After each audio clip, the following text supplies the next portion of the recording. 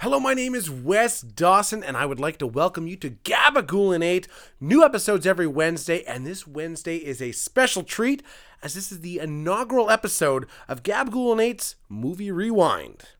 Now, if you're thinking to yourself, my God, Wes Dawson and the Gabagoolinate creative team have come up with a new, innovative, engaging, and entertaining podcast theme idea, you would be horribly mistaken. In fact, the whole theme for this episode, I was going to scrap it, but as part of my post-pandemic 3 social outings a year schedule, I'm in fact going out this weekend, so I won't have time to revisit or re-edit this episode, so I needed something that was quick to the punch, easy to get to the point, and only 8 minutes long, so it's the perfect place for it.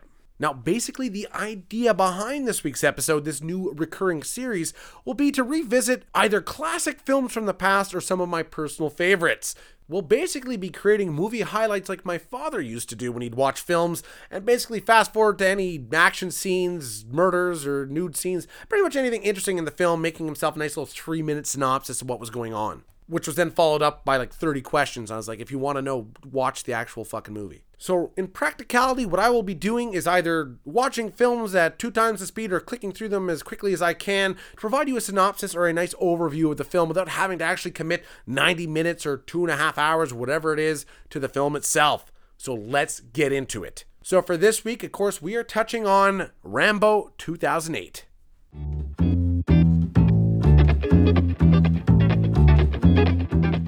Okay, you're going to have to excuse the clicks as I go through because I wanted to muffle my mouse somehow, but ain't got time for that.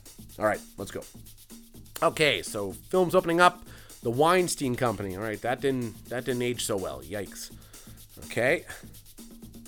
Yeah, all right, click through this. Okay, so now we got some clips of, actual shit going on in Burma, a conflict zone. I kind of liked how this Rambo, which many of us believed was going to be the finale in the Rambo series, sort of went back to their roots and found like a real life conflict and built a story around that.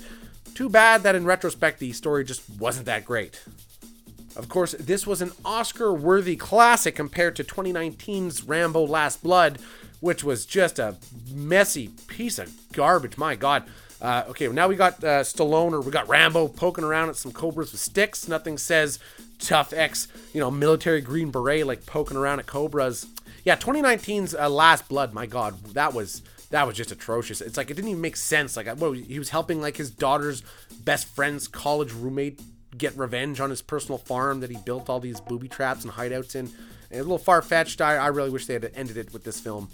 Okay, so we're jumping through. Here's Rambo. He lives in the woods or lives in the jungle. And some Christian missionaries come up. Of course, I showed my mother this film basically doing the same thing. Showed her the key scenes. The first key scene is when the priest guy's like, hey, we need to go up and we want to make some positive change. And then he's like, how many guns are you bringing? And he's like, what are you talking about? We're not bringing any guns. He's like, they're not going to change a goddamn thing.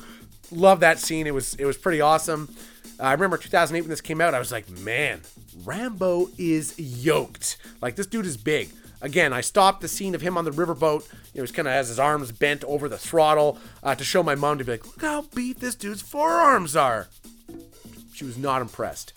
Okay, so we're going down the boat. Here the Christians are like, hey, Rambo, don't be so cynical. And he's like, you have no idea. I don't know if this guy's ever smiled in one of the Rambo series. I think would have been a nice change of pace. Like Rambo the musical.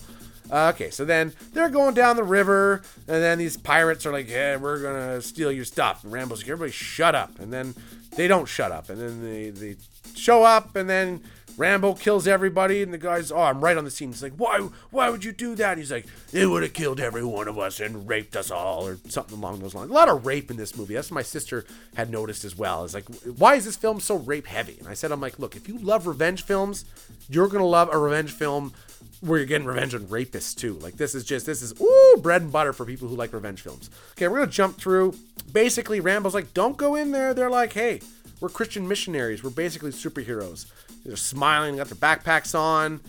Here we got Rambo burning the boat of the pirates that he killed, hiding the evidence. They're out there dancing with children. He's fucking burning human bodies. This is great.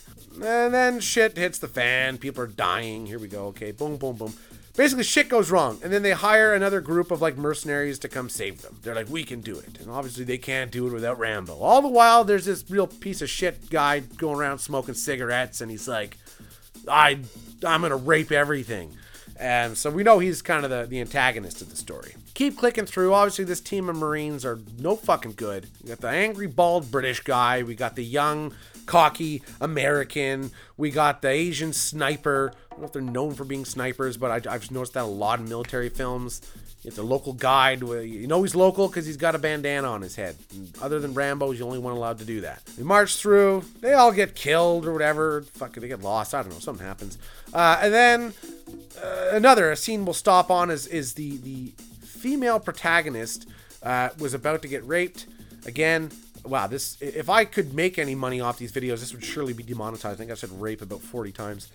Yeah, so then Rambo catches the dude, and he doesn't just kill him, of course. He's got to silence him, so he rips his throat out. Seems very practical to me. They're having like a rave dance party. It's over. They kind of realize, oh shit, there's a fucking 5'8" American guy killing everybody. So now they're going out to get him. He saves the girl. What's going on here? Ooh, somebody got their leg blown off. Oh yeah, just so you know, this movie is extremely violent. This was like, the Rambo films, obviously by definition, were somewhat violent. These films were like grotesquely violent. Not for my personal taste, just I did not expect that. So now here they are. I don't know why they're cutting some guy's skin off his shin. I don't know what happened. Playing soccer maybe. Then, you know, all the military shows up, and of course a team of like 8 mercenaries can't do anything. Watching Rambo run through a CGI explosion at 2 times the speed, I highly suggested it. That was very enjoyable. Anyway, the whole Burmese army comes down upon Rambo. He finds this giant Gatling gun. He cuts like 100 people in half with it. Somehow they can't seem to flank him. He's one guy, but he's got broad shoulders. And finally, the main rapist guy, he catches him, and then he guts him with a big old knife. I don't know if it's the same knife that he used to like close his wound in First Blood. I hope it is. Then the Christian girl's hugging the priest guy like he had anything to do with it other than cowering in fear and the aforementioned cutting the flesh off some guy's shin. Everyone's happy. And then that's the thing. This movie ended so well. You know, you got Rambo shows back up at the old Rambo farm, walks down the dirt road as the music plays, credits cue. It was a beautiful ending to a beautiful series, but instead they had to shoehorn in that 2019 like, hey look, the CGI is better now, so the gunshots don't look as bad.